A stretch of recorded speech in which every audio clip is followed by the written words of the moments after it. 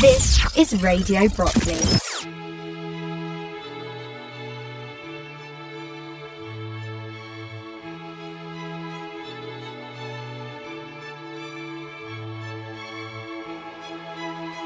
Radio Brockley has been entertaining patients of the Royal National Orthopaedic Hospital for 50 years now. The reason it's been here all that time? Hundreds of volunteers giving up days, weeks and months of their free time. I'm Molly Townson. In this 5-week series, we'll hear the story of Radio Brockley from some of the people who helped run it over all those years. Today, in part 4 of our story, we look back over the 90s and the noughties with new technology, new show formats and the birth of 24-hour broadcasting. We'll hear from David Rauch, Laver, Alan Joyce, Daniel Gee and Reeve. This is the story of Radio Brockley. I came along here to Radio Brockley in 1990. It was the summer, and I was a patient here at the RNOH a number of times as a kid on the adolescent unit, which at that time was known as Colonel Woodliner Williams ward, and I used to play bedside bingo and I really enjoyed it, and I decided that I thought it'd be a nice hobby to get involved in. I needed something to bring me out of my shell. I'd been involved in radio already in CB, and I thought it was a nice little progression to work in hospital radio. And after I was a patient and I'd finished here for a little while, I got involved. I remember one particular day I was into Neighbours, shamefully, and I was a bit of a fan of Charlene from Neighbours, who was Kylie Minogue. And my dad told me that she had a single out in the charts and it was number 1. And I thought, well, I can't believe it. I haven't heard this song. I need to have a listen to the radio. So I put on the top 40 that particular day and spent 2 hours listening to the charts and absolutely fell in love with what I heard. I wanted to do that the second I heard it. And I thought, this is going to be my career. And that's pretty much what happened. I was only 12 years old at the time. A year later, I was allowed to visit Radio Mount Vernon. My granddad had organised it for me to go and have a look at the studio. And again, absolutely loved it. I thought, I can't wait to do this. When can I join? And they said, well, you have to wait till you're 16. And at 13 years old, 16 feels like a long time away. So we found that Radio Brockley here in the RNOH was taking people at 14. So we thought, well, let's have a look then. And me and a friend both applied, and I joined at age 14, and I'm still here now. The 1990s saw the expansion of the Brockley Request Chart, which had been set up the previous decade in 1985, as Reeve explains. The Request Chart was actually started by Steph Farley, as she was then. She's now Steph Williamson, who was a member of staff, radiographer that had worked at the Middlesex Hospital and joined the RNOH in 1984, and then subsequently that autumn Radio Brockley. And she suggested we should do a request chart, and we all thought, what a good idea, why haven't we done this before? So I think I started to compile that year. I think I did the first couple of years maybe. The original method of collecting the requests was literally to have a folder and manually tick off every single request that was compiled during the course of the year, and then someone at the end of the year would top them all up and manually put a chart together, which took hours upon hours. I remember I did it for many, many years. In those days, we didn't have all the electronic means of recording requests. It was really gathering in all of the paper requests that we got on the back of bingo tickets, because bingo was still very much done in the same way as it is now, but the request shows took the whole week. We had a request show every evening of the week we were on air. So it was gathering in all those bits of paper, again, swatting over a book for the year, and then recording all the votes, if you like, and then at the end of the year adding it up and presenting the programme. I think it was New Year's Eve or thereabouts that I used to do it. I've loved seeing what the request chart produces, because it is such a range of stuff for hospital radio. I mean, you can have Frank Sinatra at number 1, and then Elvis Presley at number 2, and then Rihanna at number 3. I mean, where else could you possibly have a chart that throws up that sort of thing? When I started doing the request chart, the popular artists were people like Jim Reeves and Glenn Miller, Max Bygraves even, in the early 1990s. And now I have to say it's much, much more current stuff. A lot of people of all ages now listen to people like Ed Sheeran, and he's now really, really popular. I think there are some songs that have been perennially favourites. Obviously, one of the records that we used to play in every request programme was Frank Sinatra's My Way. That was very, very popular, to the point where actually It's actually a long record. It's just short of 5 minutes. And we were trying to, in those days, I think the request programmes were half an hour. So having a 5-minute record in a half-hour programme wasn't good. I did do an edited of it and cut out a couple of verses that we had on tape, and that's what we tended to use. So instead of being 5 minutes, it was about 3. Unless you listened carefully or you knew the song intimately, you probably wouldn't have noticed. But I remember doing that. There were some records that I think obviously wouldn't get played at all nowadays. Favourite was the Black and White Minstrels with Dem Bones. Obviously, Black and White Minstrels are not politically correct, so I don't think we'd be playing that anymore. I suppose the song would still be quite good, and obviously an orthopaedic hospital is a fairly obvious choice. Like all music is memories. It is to me, and I can look at an era and I can listen to the music and I can picture in my mind what I was doing at that time, and those memories remain vivid. And I think probably, I don't know what triggers other people's thoughts with this, but I suspect other people are not far from that mark, that people are remembering a particular song for a particular reason. It rings a bell, it strikes a chord, whatever phrase you want to use. It could be a significant moment in their life, when they get married, when they have their first child, or when they go to school the first time it's playing on the radio in the kitchen that morning, whatever, but something sticks in your mind, and those songs are the theme to your life, and I feel that way, and I think that's where I like my music from all different genres and generations, because it depends on how I'm feeling and what I'm thinking is what I request, and I suspect our patients are the same.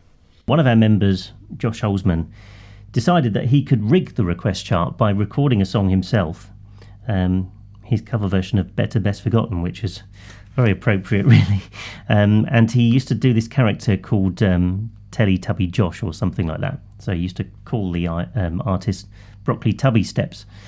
And he did this cover version, and the gig really was that if anyone sort of said to him, well, I don't know what I want as a request, he'd say, right, well, if you're not going to tell me what you want, I'll play this one for you. And it used to be this awful thing that he recorded himself, and that's exactly what happened. I think he was gutted that it only made number 40 in the annual charts, but I was determined it wasn't going to go any higher, so I think I banned it.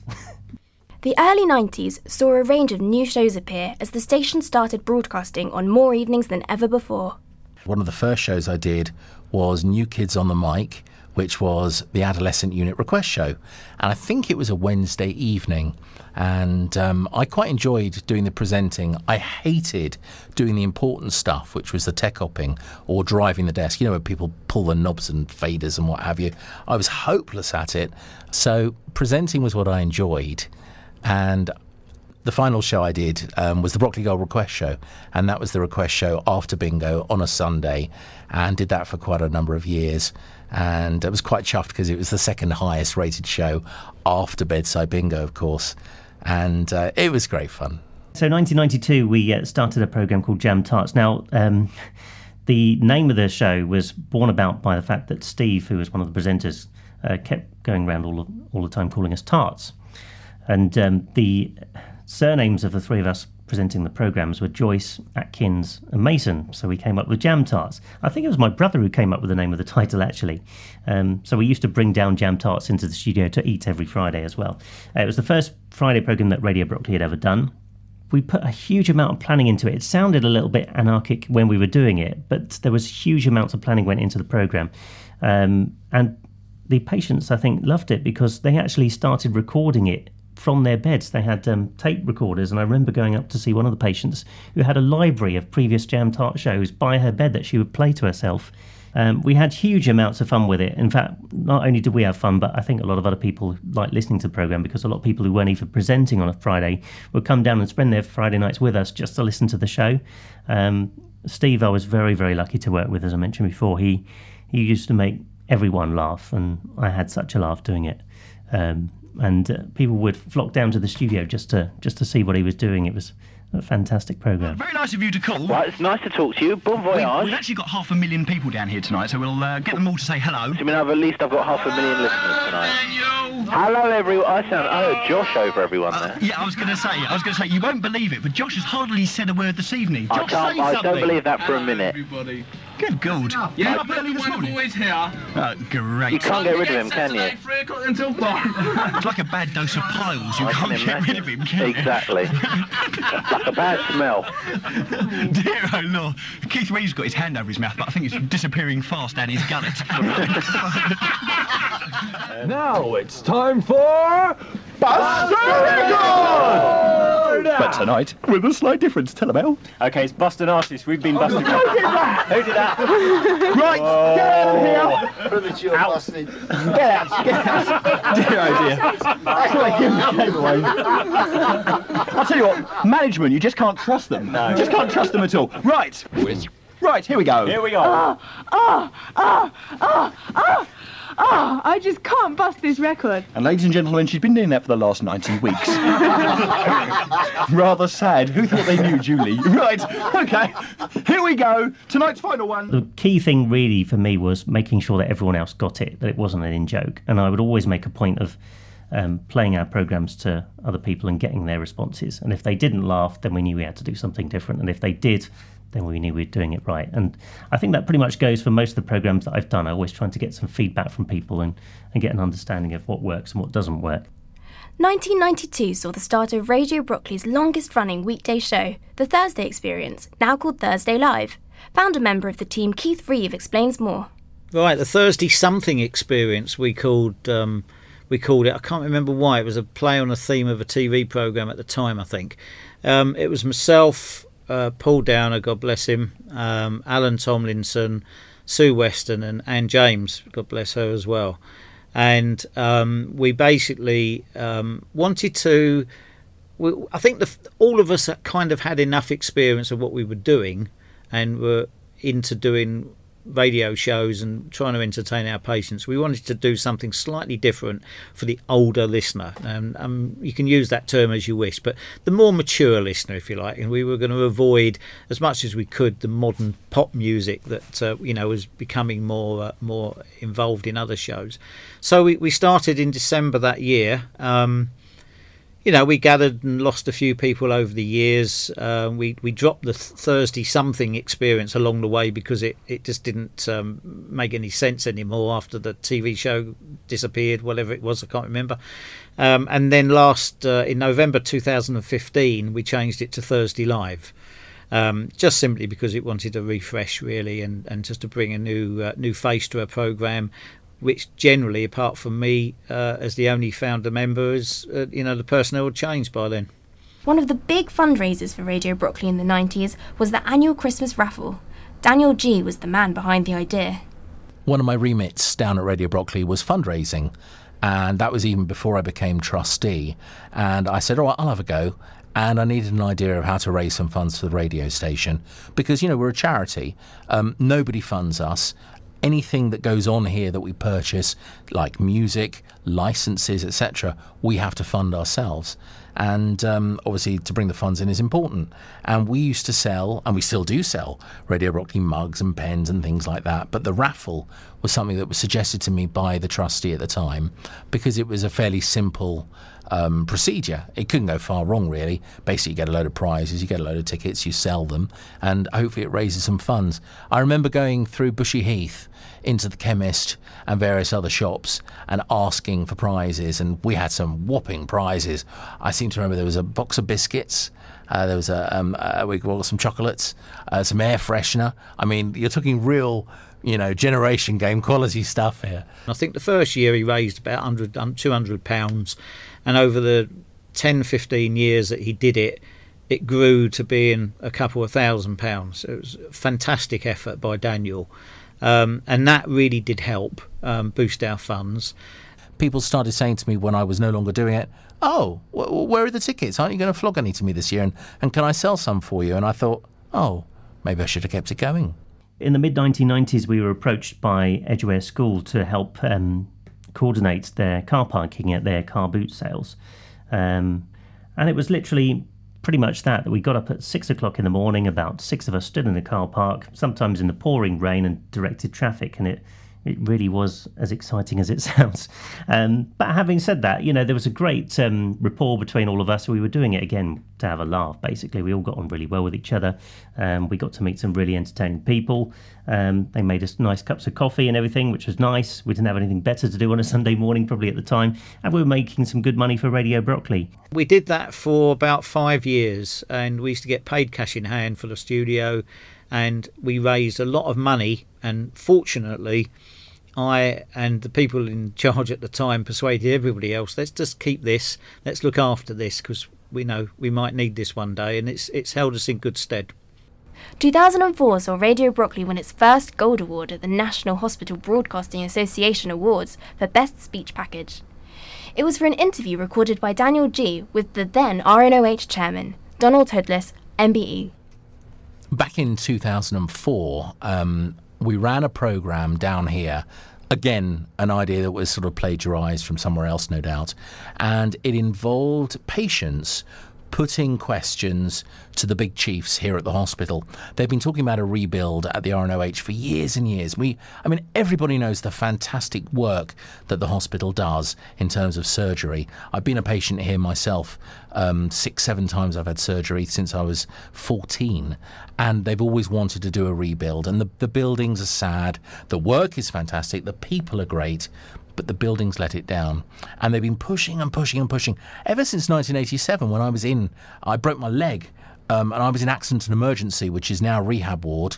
And I remember them talking about it back then, and they're still talking about it today. And hopefully it's just a short way away now.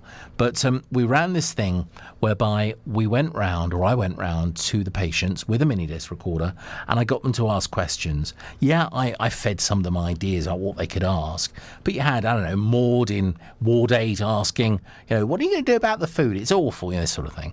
And we did all these recordings, and we played them out to the chairman in the studio using a mini disc, as if the questions were live. OK, let's pop to Jackson Burrows ward now.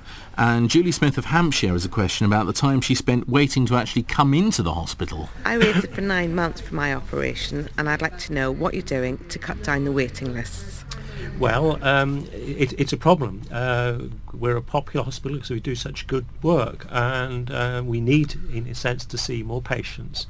And it's a complicated issue. The government wants us to reduce the waiting lists and waiting times, and we will certainly working to do that. It is something that we do need resources to do. How do you get the waiting list down? Because there are so many people, you obviously want to churn them through as quickly as possible. Is there anything you can actually do to increase that rate? Well, partly that's with clinicians and how much they can do in the time available, and indeed how much we get paid for as a hospital to do the work. And I think that's a very critical issue. And again, I think that's an important one for where I sit, in a sense, in arguing externally on behalf of the hospital that we do need the resources. So we sent this off to the Hospital Broadcasting Association Awards, and they'd never heard anything like that done before. They thought it was a brilliant use of hospital radio, which it was, and Daniel was a fantastic interviewer as well. So we put together this hour programme. We sent it off to the awards, which we'd never entered until that point. We didn't really know much about it, to be honest, so we weren't really expecting anything. But we got nominated for the final 10. 2 of our members went along to the awards, which I think were being held in Blackpool that particular year, and they came back with a gold award, and we couldn't believe it. It's the first time we'd really been recognised externally for any programmes that we put together, and it made us stop and think, really, that we're capable of doing a lot more here at Radio Brockley. Why don't we start doing more of these types of programmes? And over the following few years, we started recording more and more of these interviews, and we still do them now with the chairman and the chief executive from time to time, as well as many others as well. I think it sort of gave us a little bit of a taste of fame. And the idea was, why don't we submit a few more in the future and see whether we can get a bit more reward? Because, we're doing all this hard work. It goes out once and then it's lost, and nobody hears it again. And the work we're doing is quality work. Let's see what others think. And, well, we've won a few awards since then. 2006 saw Radio Brockley celebrate its Ruby anniversary, and there were many special events taking place that year. Well, it's one of those weekends you look back on with rose-tinted spectacles, I suppose, as the phrase goes. That everything that could happen did happen. It was fantastic. We had a great turnout of our own members. We had a great turnout of returning members that came back and did their old show formats again, including people like Peter Young, who's a professional broadcaster now but did his first show here in the late 60s. Natalie Cassidy had a major storyline in EastEnders at the time and happened to be an old schoolmate of one of our members at that particular time, so he invited her down. And she came down. She went down on the wards for bingo, on the adolescent ward, and played bingo with them.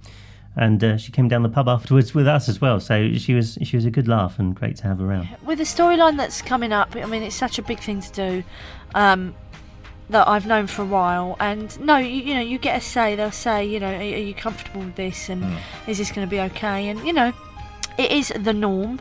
It isn't a big deal anymore. It's a very, very hard thing to cross. Obviously, myself, in my own personal life, I am heterosexual, so for me to become bisexual in the show is a strange experience. However, I think it's fantastic, and I do have fun. It's good fun at work, and Petra's fantastic, who I'm working with, who plays Naomi. Right. So we have a good laugh with it and eat lots of onions before snogging.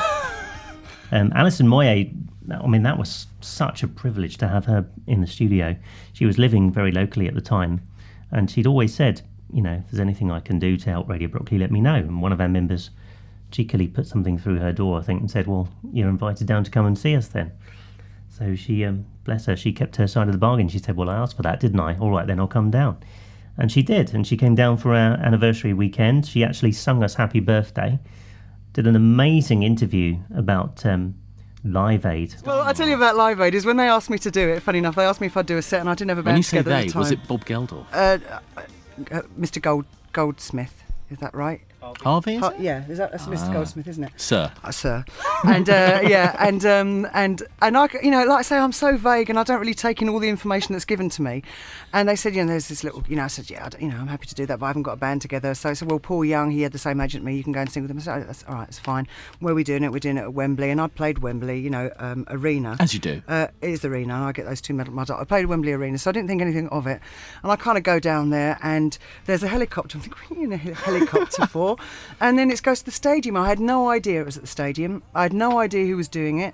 And I got off. So you went down on the bus. I was sharing a helicopter with David Bowie and Bono, and then it opens up, and then there's all these people waving, like Freddie Mercury and the guys from the Who, and I'm looking behind me, like, who's coming?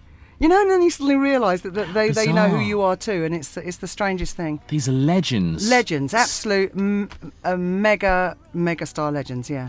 Also in 2006, I interviewed Cliff Richard, who was our most requested artist of all time, and he invited us down to his studios in Surrey. And we were sandwiched in between, I think, Radio 2 and Channel 4, so, big names interviewing him either side of us.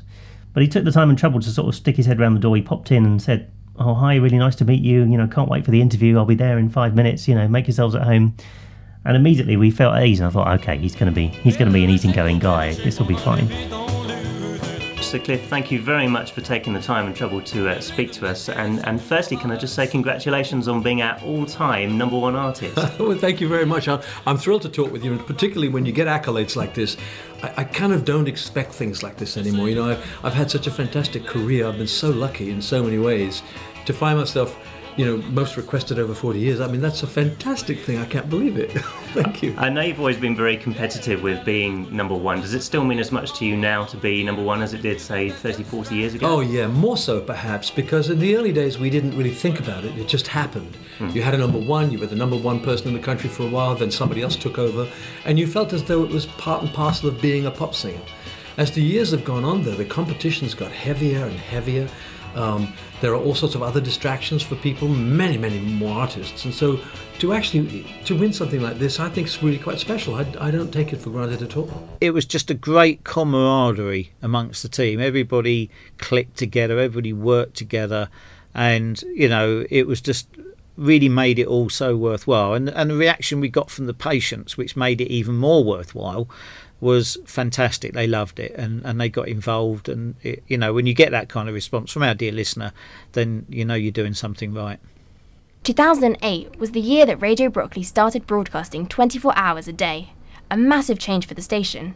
Alan Joyce explains what happened.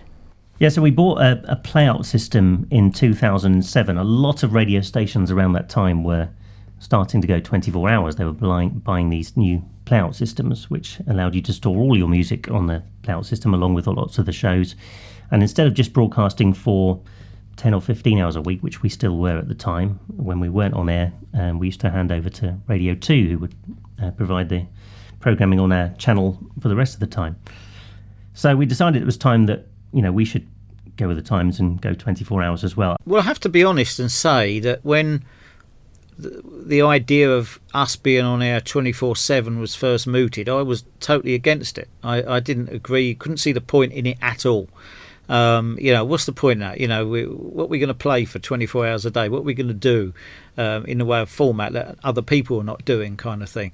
And obviously I was missing the point that we can do what we do now and do very well, in my opinion, is to actually do programming that's very much focused on our patients. So the majority of the time our patients were listening to Radio 2, and I always felt sorry for those.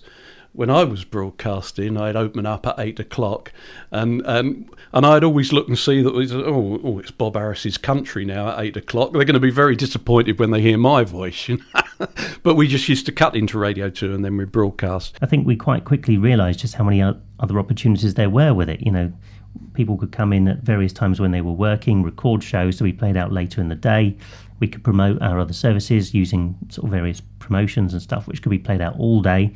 And we could control the types of music that were being played. So if we got a lot of requests for, I don't know, let's say Bollywood music or something, we could have a specialist hour for that, or we can have a specialist hour for 50s music. And it actually made what we could offer as a service 10 times better.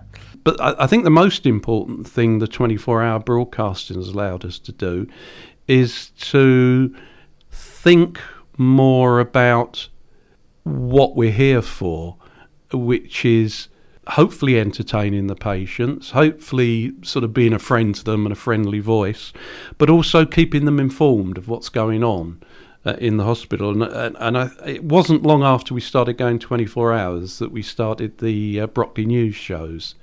And I think they've been a really important departure for us because they're speech-based. They're about what's going on in the hospital.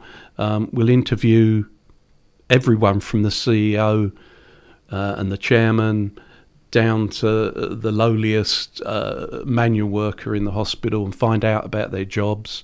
And again, they're programs that we can put out, and some of them, if they're not time specific, we can repeat them because they're just general information about the hospital, about who the people are in the hospital. And I think it's had a tremendous impact on the way we broadcast.